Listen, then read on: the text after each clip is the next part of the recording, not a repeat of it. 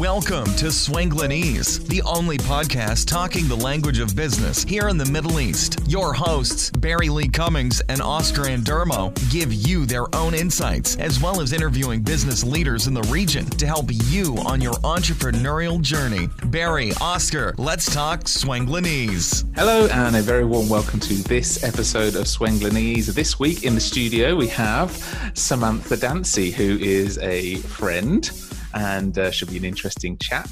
And we're going to have a little talk about business in the UAE and all about Sam's journey. So hello, Sam. How are you? Hi, Barry. I'm very well, thank you. Thanks for having me on. Pleasure. Good to talk to you. So how's things going in line with, obviously, everybody's subject at the moment, COVID and working from home and stuff? How's it been? It's been tough, yeah. It's business had kind of slowed down a little bit before COVID, actually, from a PR perspective. But yeah, I think now that, with lockdown, I actually found I got really good results for the clients that I did have, but a lot of clients were cutting their budgets. Unfortunately, the time they should be investing more in marketing, but completely understandable with the uncertainty. So business did slow down a fair amount for new business, but the clients I had, fantastic results because media was a lot quieter. Not more to do. Fair enough. So obviously PR is the subject we're talking about here. So let's, as we do with all our guests, let's go back to the beginning of your professional journey. Tell us a little bit about Sam Dancy, and where did it all start, and then how we've ended up here in the UAE doing what you're doing for clients during COVID. Well, in a nutshell, I like to talk, so I will try and keep it brief. Yeah. But yeah, I mean, in the UK, I worked in the charity sector. I worked for a not-for-profit for Marie Curie Cancer Care. When I came to the UAE 15 years ago now, I started work for an agency. I'd realised the things that I enjoyed most about my job, about what I was doing in kind of community fundraising, was the PR aspect, was going out there and talking to people, raising awareness. I loved writing. I loved going out and speaking. So I looked to the PR industry. I joined an agency and it was fantastic. I had such a good range of clients. But after a couple of years, I realized that, actually I had a hankering to go in-house rather than being spread across lots of different clients. And I started work for Jumeirah Group, and I ran the communications for the region, managed the communications for the region for 4 or 5 years, I think. Absolutely loved it. I mean, all of the properties included under the one office really for PR. Mm-hmm. And then digital kind of came on the scene. Well, digital didn't come on the scene, but social media became much more active. And really it was when Twitter started that I thought I recognized the opportunities from a PR perspective. I mean, I don't know if you remember back then, but Facebook was always seen, especially in Jumeirah, as the marketing tool. You sent your newsletter and your marketing collateral went on Facebook, and it was still seen as a megaphone. Mm-hmm. Whereas Twitter came out and everyone kind of thought, what do? We can't be on here as a luxury brand, and it's a two-way conversation and we don't know what to say, we don't know how to respond. And I became quite passionate about that. So I got involved. I remember you being the Twitter queen for a little while and learning all sorts. Yeah, Twitter guru. Well, anyway. Right now, it's been neglected. Yeah. And then? But yeah, and from there that took me to agency because I wanted to develop my digital. I wanted to learn more, and I didn't feel I could do that in-house. So I went to various agencies, and to be honest, after a couple of years, realised I was helping an agency to set up a sister brand, and realised I could be doing it for myself. At the time, I was part of a networking group, as were you, and it was very supportive. I think that most people in that group were entrepreneurs or small business owners, and it was really encouraging, supportive group, and gave me the confidence, I think, to take the step and do it on my own. Yeah. And then that led you to, so what's the company name? What's your company name? Oh, yeah, that would be helpful, wouldn't it? A PR communications. Brand. Yeah. So it's Footstep Communications. And again, that was probably 7 years ago, maybe. But at the time, freelancing was a bit of a dirty word, and the brands wouldn't really take you on as a freelancer. So I set up as a company as Footstep Communications. But over time, I've realised that I didn't want to grow a big agency and be managing teams and managing the financials and dealing with HR and new business. I wanted to. One of the reasons I wanted to work for myself was to deliver value that I felt was missing from clients. I've very much felt in agency that as an account director, as a group account director, you're rolled out to win the new business, and whenever there's an issue, but your billable time is so expensive that you don't actually get to do the actual work for the clients. Right. Whereas now, as a consultant, and effectively freelancing, working with other consultants, I get to actually give my time to the clients and work on what I feel will deliver the best results personally. Right. And when you went into sort of shifting from that corporate world and then doing your own thing, how easy or what was the transition like? Because we've talked to a number of business owners on the podcast, and a lot of people start out on this journey saying, well, I want to do something for myself because I want to be in control, I want to work less, I want to earn more, and the reality isn't always that. So from your perspective, how was that transition? Well, I'm very risk averse. I don't like taking big risks. So I didn't actually start until I'd got everything ready beforehand, the website, the branding, my business card, everything ready. And I'd got my first client, who was a member of the group at the time, Maria Pearson of GrowMe. Yeah. She took, had the confidence and invested in me as I started. And that was enough for me to take the leap. Once I started, I think, as you say, I wanted the freedom and the flexibility, more about time, the types of clients to work on, where I was working, how I was working, which is great, and I still advocate that fully. But I think the first probably 2 years or so, there was a lot of work in the evenings. Yes, I could go and take a longer lunch break maybe, or start half an hour later in the mornings, but I did find I was working in the evening. And it was the silly things. It was things like, with my invoicing, that's fine, I can work out, I've got my own invoice templates and structures and things, but remembering to follow up with the invoices. And I remember in the beginning, because at the time I was really lucky actually. I had a good network, so I had a lot of business coming in when I went out by myself. But then trying to remember who had paid when, who was behind, and there were a couple of times where I almost missed an invoice, and payments and things. So trying to keep on track of that kind of admin, I found quite challenging to start with. Yeah. And this is something that a lot of entrepreneurs face in terms of take one hat off and put another hat on. And there's only so many hours in the day and too many hats. At any point, did you look at, you said you didn't want to grow a massive team, but did you think about outsourcing at any point to somebody to do those bits and pieces? Well, at the kind of peak then, I think I started work with a virtual PA company, which was really, really useful actually. When things were busy, they did so much for me. But again, even with that, you start off and you think, right, okay, they can help me with these couple of tasks, but I have to prepare a whole briefing document for them. I have to sit down and go through it. I have to, in a lot of instances, train them on all of that, which again, when you're on your own and you're trying to run at 1,000,000 miles an hour and do everything, can be quite challenging. I was also lucky enough that a friend of mine who I'd worked with previously at Jumeirah was between jobs, and she also was looking for some freelance work, so she came on for a while. So I had various different support systems in place at different times. And it was interesting because I think, without being too kind of wishy-washy, these things do tend to come along when you need it. If you look and you start putting it out there, these things appear. You only have to start looking in the right places, asking the right questions. Very true. Yeah. And this, they say people wishy-washy and out there, but once you make that decision and actually commit to it, doors that weren't previously open, because you say, right, well, that's what I'm doing. So actually, oh, okay, well, if you're doing that, then I might be able to use your services, kind of thing. And the world has a funny way of putting that in front of you. But in terms of the actual, then you outsourced, which again is quite a big thing for a lot of entrepreneurs and solopreneurs to do, because especially at the beginning, it's a cost thing. It's like, well, I'm not generating enough. How am I going to pay someone else?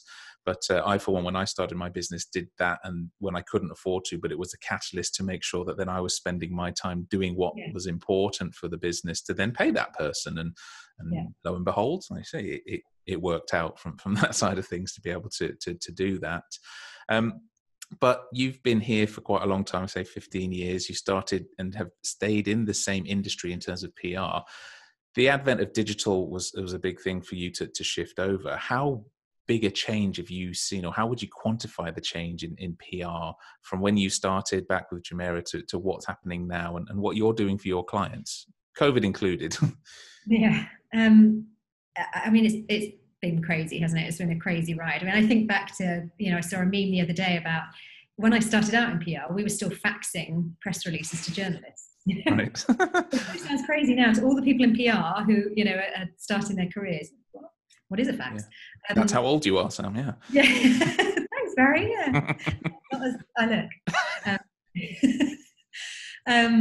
But yes, so I mean, from a digital perspective, I realised that if we didn't embrace digital, we'd get left behind. And I say this to everybody that I work with. If I do a lot of training now, especially within the PR industry, and if PR professionals aren't using digital, then forget it, because you can't cover everything, and we can't work in these silos. And that was the interesting thing about corporate life, is that these big companies you had your digital marketing team, you had your PR team, you had your online marketing, which was separate to digital marketing, and you had your partnerships marketing, and everyone had their role in it. You couldn't really, there was a little bit of crossover, but we all do our own thing. Whereas you have to be aware of it all. You have to be, and the people now that I work with that have, one agency doing their social media, one doing their PR, one doing their online, and those agencies have never met, have never had a meeting together, have never spoken. Yeah, maybe there's a few emails passed backwards and forwards, but that's one of the frustrations I find right now. How can we really have an integrated communication and a clear message and front and communications plan to the outside world if internally nobody really knows what the other's doing? So I think that's been quite interesting. And do you think, because I mean, technology is always advocated as helping to streamline processes and so forth. Do you think that is a problem that technology can solve, or is that more of a cultural thing within the businesses that you've been working with? I think, technology has its place for sure. But it depends on the company as well. Some of the companies that I work with have this kind of, we need this because everyone's got it. We have to have this. I've read something about this, so we have to now go and get it, without really knowing what it is, what results it's going to have. They're not thinking strategically about what they're trying to achieve. And some of the processes can be slow and time consuming, and, not necessarily slowing things. Well, in the beginning, they are slowing things down until you get set up. I mean, I, for example, my own social media, so I do social media for clients as well. I'm tending to do more, I'm finding I'm going back more towards the traditional PR route at the moment. I think there's been a bit of a resurgence of people realizing, with the trust falling a little in social media and the amount of fake news and things like that people are going back to traditional ways of communicating and tried and tested. And so I'm focusing more on that, because again, with social media, it's hard to keep up. Things change all the time, as you know, and to keep up to date with the latest skills and technology. And now, for me to say to a client, great, you have a big news story coming up, you have a press release, you have a launch, an announcement, we'll send a press release, we'll do media interviews, we'll do, radio, we'll do all these different things that we can do with traditional media. And at the same time, we can put some, in the past, when social started, it was, we'll send out a few tweets about it, and we'll link back to the website with the story, and we'll link to your radio interview podcast, and we'll do all these things on all the channels, and that would be enough. Yep. But now, we need a graphic or a video for Instagram, but then that's not enough as well, because it's not just enough to post on there.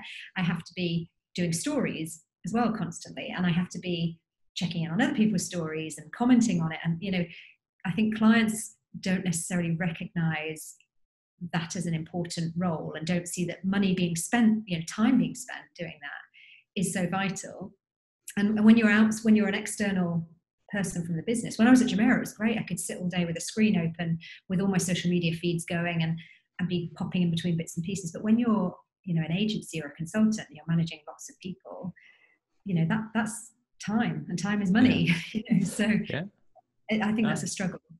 No, definitely. I think still, even in 2020, that it's something that some companies still don't understand, and that social media gets lumped in on the marketing director's to-do list, or somebody else's, or the receptionist's to-do list, because, well, it's just posting on Instagram and Facebook and whatnot. So they can do that, not realizing that you're then putting the company's voice in that person's, and also that, as you said, it's realistically, as much as some companies don't want to admit it, it's a full-time job. The reason that social media manager exists now is because that's the luxury that you said of having the screen open and flitting between and answering and engaging and posting and creating. That's a full-time job, and that it's difficult, I think, especially for some of the older companies, if you like, or the more older-fashioned companies, to appreciate that, and B, admit that, okay, we really need to do that. We need to get somebody on. But also, and I think especially from, a third party perspective, for them to understand how much that then will cost them an investment to have a professional doing that for them. And it's a constant, I know it's a constant conversation that we have, and a scenario that continues to unfold in the market space.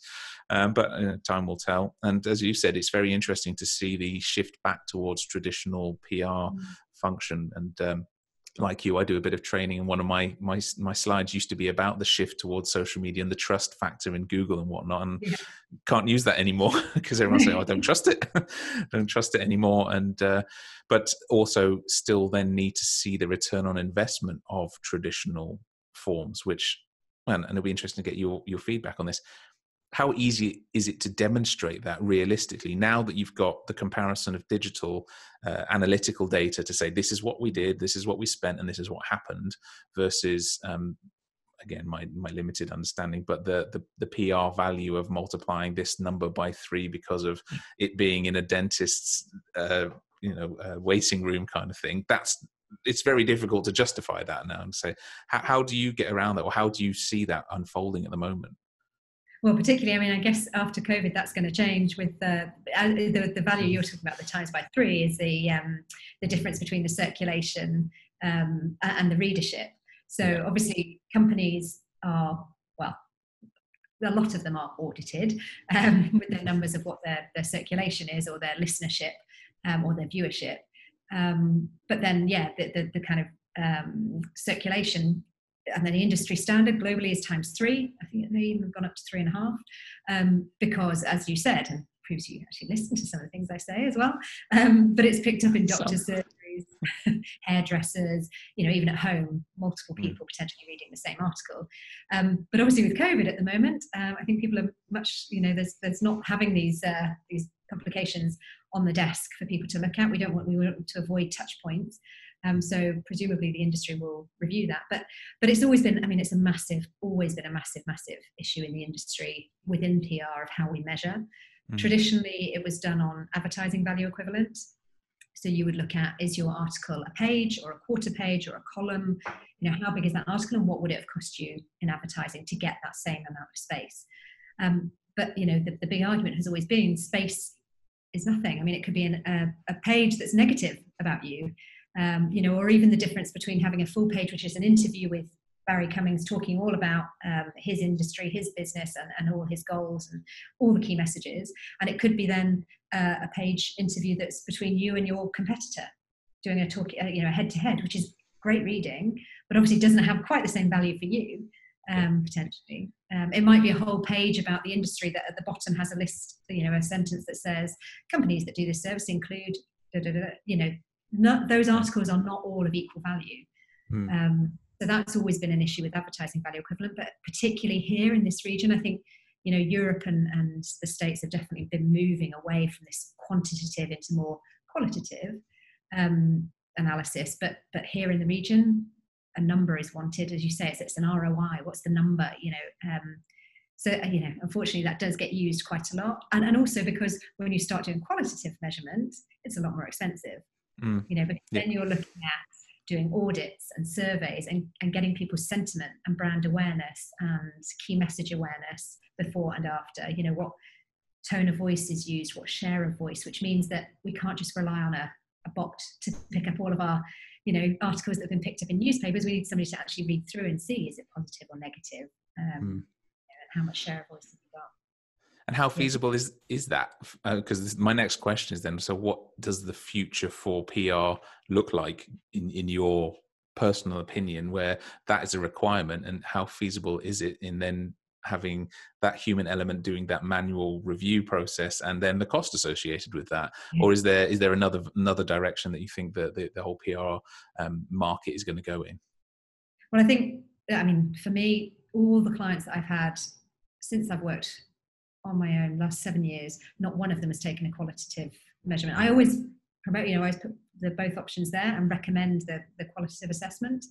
A couple of them have taken the route where, because one of the things, if you don't have budget, that I recommend is looking at getting focus groups together. Right. So picking 4 or 5 people from your target audiences. Because the thing also as well that we're trying more and more now to focus on is different target audiences. You know, again, in the past you could just broadcast to everyone, but now with the importance of digital, we all want very personalized communications, and we're all very individual. So our communications have to change. So picking someone from each of those audiences and having a little focus group with them that you can measure qualitatively their responses to certain questions before and then 6 months time, which then is minimal cost outlay. And I think, you know, that's quite an effective way of doing it if you can't afford to do the big audit surveys or pay for the sort of qualitative marketing. Or, you know, if you're in-house and if you invest more in the team and the team have got time, it's what we used to do. Again, you know, not that long ago, it's been since I've been in the UAE that every day, part of my job in PR when I first started at the agency was to get the newspapers, to open them up, to read through and try and find copies from clients, to get my little scalpel, cut out the articles, stick them on paper, you know, photocopy it. But then I would assess, is it positive or negative? You know, highlight the mentions of the brand or the key messages. But that would take, you know, an hour or two in the morning. Yeah. But, you know, it's coming back to that. The other thing is that digital, you know, this is where the insight of digital can help, because the majority of publications now, everything that goes out in print or on the air is going out online. So that obviously helps us a lot more. So some of the clients with smaller budgets, again, purely through Google Alerts or, you know, any kind of cheaper measurement tools online, I can track for brand mentions that way. Yeah, no, very much so. I think that the listening element of PR now is really important, just as it is. And this is also where when digital first came on the scene, and I'm talking to PR companies that suddenly were PR and digital communications specialists, and I was thinking, oh, how have they done that? And the reality was that they hadn't, but they were working it out. But now I think it's very much a collaboration, that when you're looking at PR, you've got to look at digital. You've got to look at the elements of digital, like search engine optimization and so forth, because that's going to help your copy or your releases become more visible to your audience. So it was always very interesting to me, and one of the reasons why we've sort of remained friends.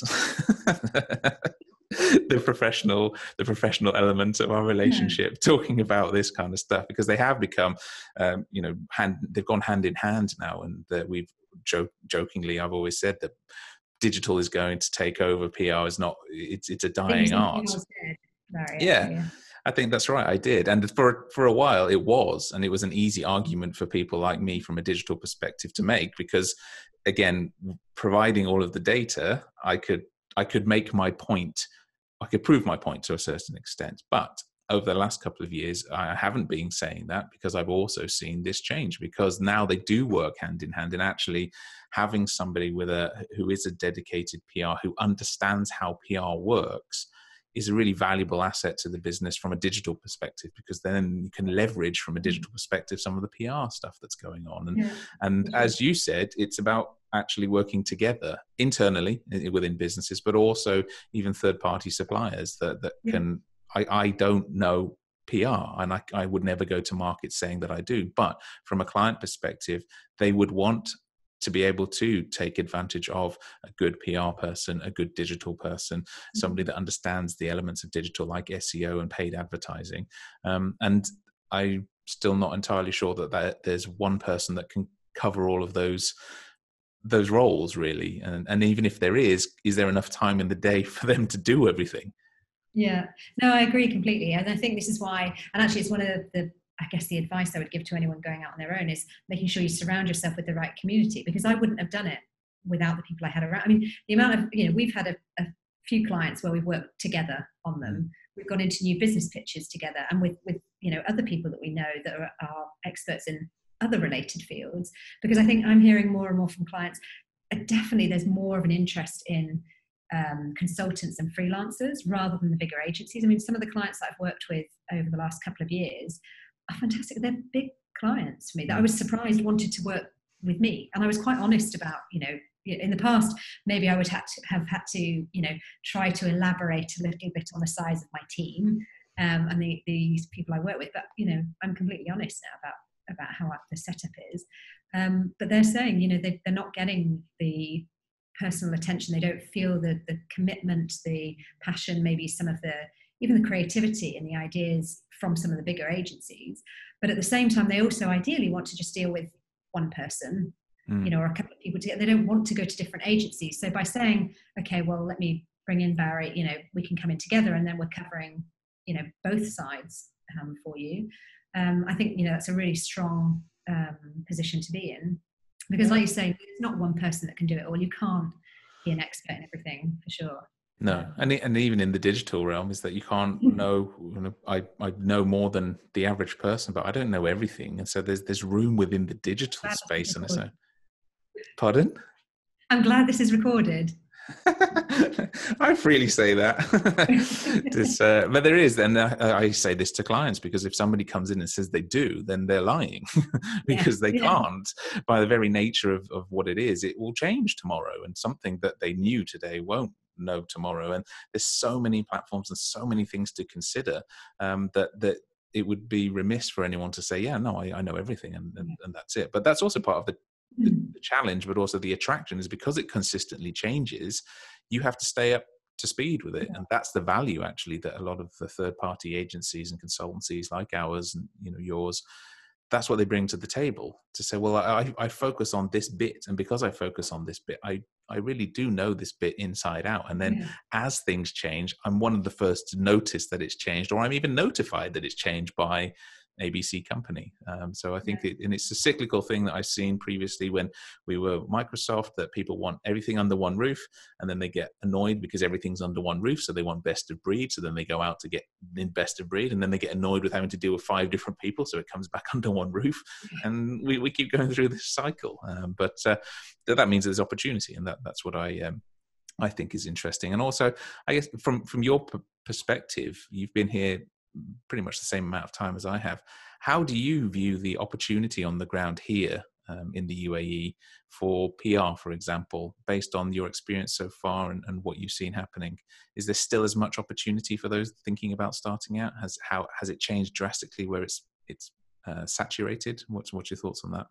I think the last few years there has been a massive influx of, as you say, PR, communications, marketing, and everyone's trying to do a bit of everything. And in the same way that I'm sure it's been frustrating for you guys on your side of the fence, looking at PR companies that, as you say, I've seen them as well. They're saying, I do PR and social, I do marketing, full stop.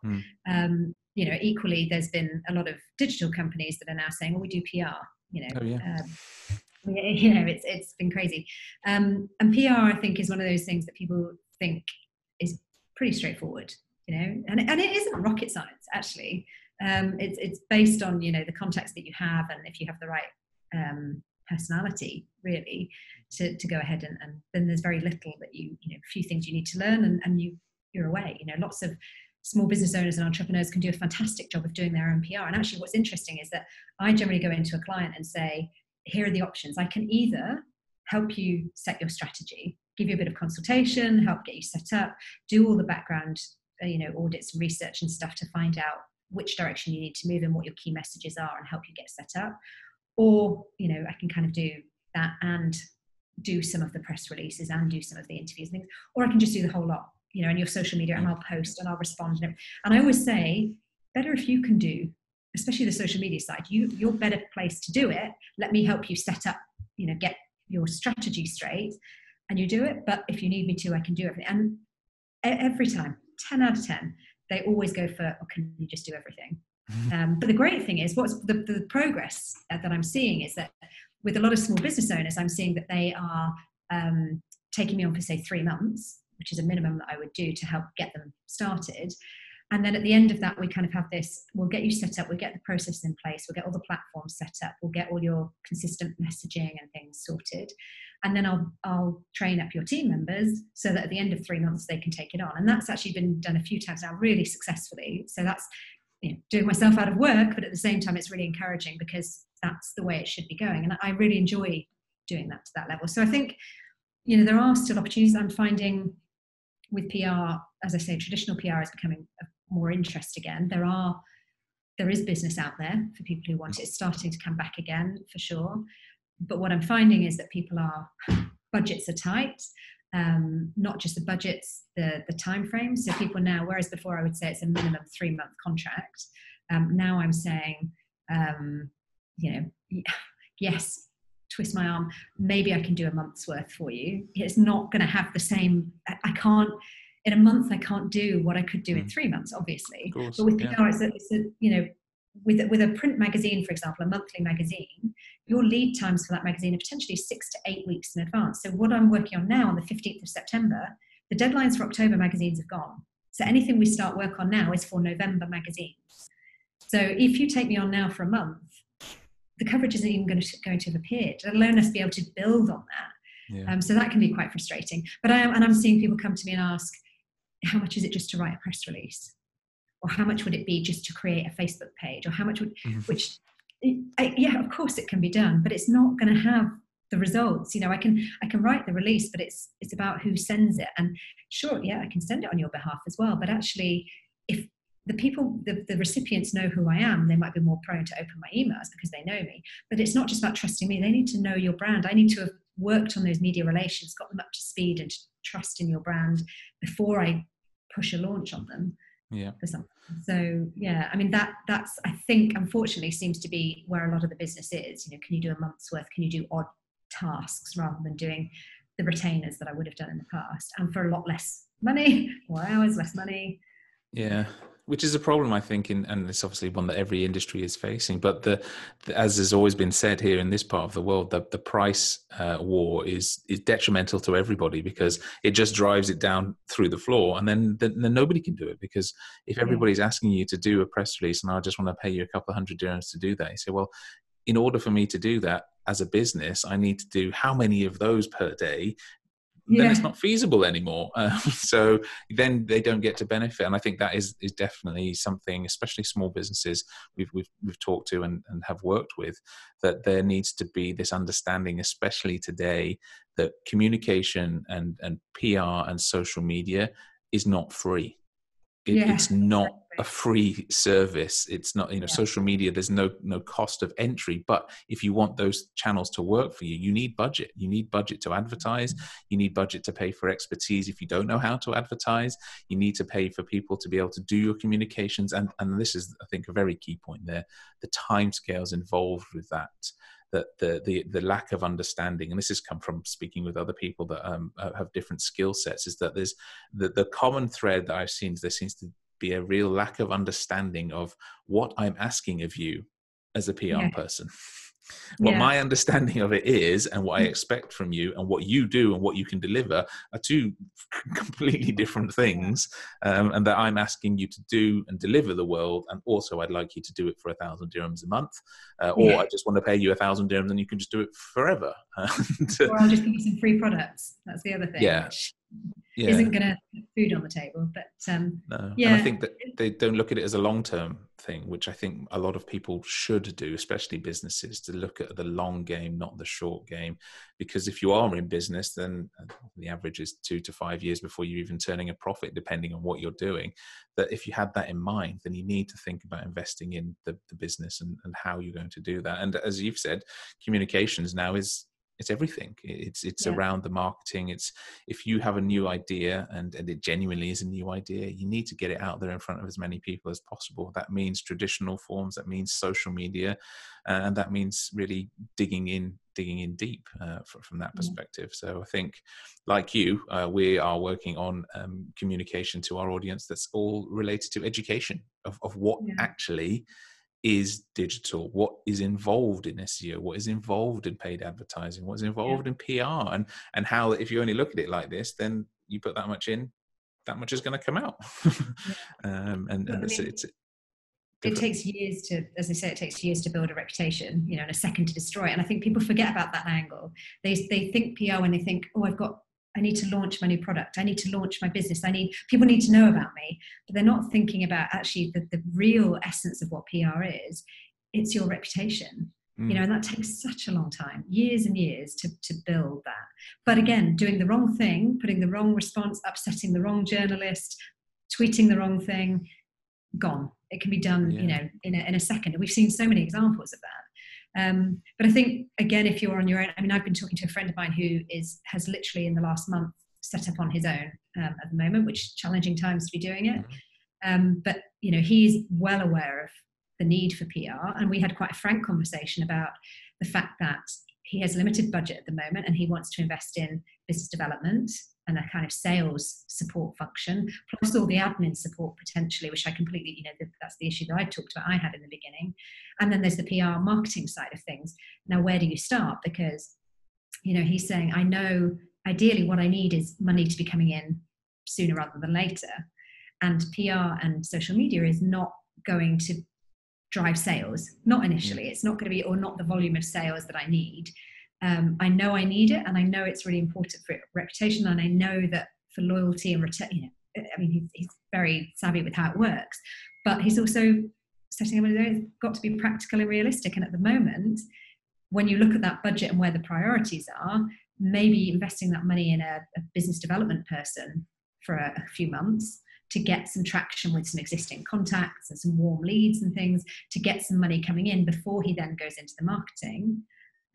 Maybe that's the best approach. I mean, it's not ideal. In an ideal world, we all have a lovely bucket of money that we put to one side, and we set up and we do all our marketing first and get our reputation and everything established and our image established before we start touting for business. But the reality is that most of us, especially in these times, are kind of, let's just go and launch and see where we go and what we can do, and we'll just make it work. Yeah. No, very, very much so. And again, there's something to be said for that. But, and as we've talked about before, when we do training as well, that actually planning out your strategy for this is really important. And that sometimes the idea that not doing your marketing first is going to save you money is sometimes wrong, because actually you need to market in order for your BD person to be able to then effectively go and sell for you, because otherwise it's a completely cold scenario. And especially now, because people are going to say, okay, well, that was a really good presentation and pitch, and then they're going to go immediately online, Google your company and go, oh, okay, well, there's nothing there. So what is this? And especially in a digital age of scams and people ripping you off and everything, you think, well, I'm a bit wary to move forward with this, because there doesn't seem to be any other social proof, PR, copy, articles, websites, blog posts, social out there. So I don't get that tick in the box. And so actually, well, maybe I won't go with these guys. And then, of course, the next person in line comes in and does their presentation, equally as good presentation. Then you jump online, research them, and go, oh, wow, okay, yeah, these guys look good. They've got reviews, they've got this, they've got articles, they've got all of the reputation stuff that you talk about, that it gives people peace of mind to choose them as their supplier. And in some cases, that's what you're doing. And I think COVID really has a couple of things it's accelerated from a comms perspective is the need for trust. I mean, there's been so much going on at the same time as COVID, and plus all of the fake news and things that's happened, around COVID itself, and we're spending a lot more time online as well. So we're a bit more aware of these things, that trust has become really important. And this kind of community and sort of reputation within the community, I think, that support for each other. So I've seen a lot of communications over the last few months. I think people are not where they couldn't months ago. They weren't selling their products, and it was inappropriate to be trying to push selling your products or yourself, but supporting the community, adding value, the things that I talk about, you and I talk about all the time, about what makes good communications, whether it's online, offline, is about adding value to people. But people have really embraced that. And so this kind of focus on ROI over the last few months dropped, and it was much more on, let's build our loyalty, build a little community, build our little, army of brand advocates and ambassadors, our tribe that support us, and give more value to them and support them and really grow, and how it should be done, really. Yeah. But unfortunately, what I'm seeing now is that as that's tailing off a little bit, and, the lockdown and things have lessened off, that people are going back to, all right, sell. It's amazing how fast that's happening. Yeah. Oh, interesting. Well, I say, like you, I hope that the lessons that I learned and the way that it went to, where people were being much more of a supportive community, I'm hoping that, and I have seen evidence that some of them are, the communities that were built during COVID, that are really helping individuals and companies in tough times. And that's I remember listening to another podcast where at the beginning that seemed to be really prevalent, but even then within lockdown, it didn't take too long before people were back to, how do I do what's best for me. And that was quite sad to see, and especially as it plays out so fast on digital now, and the worries of society, I guess, is the only way to put it. But hopefully, as we see things lifting here, we start to see a return to ethical business and more business from that side of things. Something I've heard from a few people is that similar to 2008, those that weathered the storm here were able to thrive post that blip and glitch in the global economy, and hopefully the same thing applies here. But just in terms of ending this one, what I always like to ask our guests as well is the final thing, that you've made the transition, you've shifted into doing your own thing. Part of being your own boss and running your own thing is keeping yourself up to date and motivated and educated. So is there any resources that you would recommend to people that are looking at starting up their own business or thinking about it or have done it, whether that's online resources, books, mentors, anything that you as Sam Dancy think, you know what, this is my thing, this is what really helped me or continues to help me? Is there anything on your list? A couple of things. I think, as I said about having the like a support network, I mean, I know that's not necessarily a resource that you may have been thinking of initially, but yeah, having, whether it's a networking group or whether it's the sort of friends that surround you, colleagues that you could potentially work with. I mean, I know we on many occasions have gone and worked from cafes or offices and things together as well, not only going in on new business, but just having ideas to bounce off each other. We've held each other accountable and things in the past for, achieving some of the goals that we want to do. And that works really well. I'm not going to put you in the mentor category, Barry, but maybe the support. Well, mentor I think is probably appropriate, but yeah, we'll leave it there. However, I would also say beat the cyberbully, of course. You've got some great resources on there that, I listen to that. We don't have kids, we're not listening to it from that perspective, but it is, I always find quite interesting to hear what's going on. There are also there's PR Daily, which is I follow it online, but it's a magazine as well, which is quite interesting if you want to keep up to date with what's going on in PR. And I quite like Social Media Examiner. From a kind of social media perspective, I like the articles and things that they post, the tips and tricks, and just keeping up to speed with what's happening. And just just keeping your finger on the pulse. I mean, I follow certain keywords, industry keywords on Twitter. And then at the moment, the thing I'm loving is that there's so many webinars and things out there. Some better than others, but I'm starting to work out the ones that I like more. And some of those have been quite useful. Very good recommendations. I think the free webinar stuff is really useful at the moment. And if for any reason you have got more time on your hands, your investment in your own personal learning is always a good way to spend 40 minutes to an hour if you get that time. So very much appreciated. As is your time, Sam. I know you're very busy. Thank you very much for taking the time to come and speak with me. And it's been a pleasure to have you on. No problem at all. Thank you very much, Barry. So thank you. And to all you listening out there, if there's anybody that you know of that you'd like us to talk to, then send us an email at wishlist@swanglinese.rocks. Thanks for tuning in, and we'll see you soon. Thanks so much for listening to this episode of Swanglinese with your hosts, Barry Lee Cummings and Oscar Andermo. We'll catch you next time.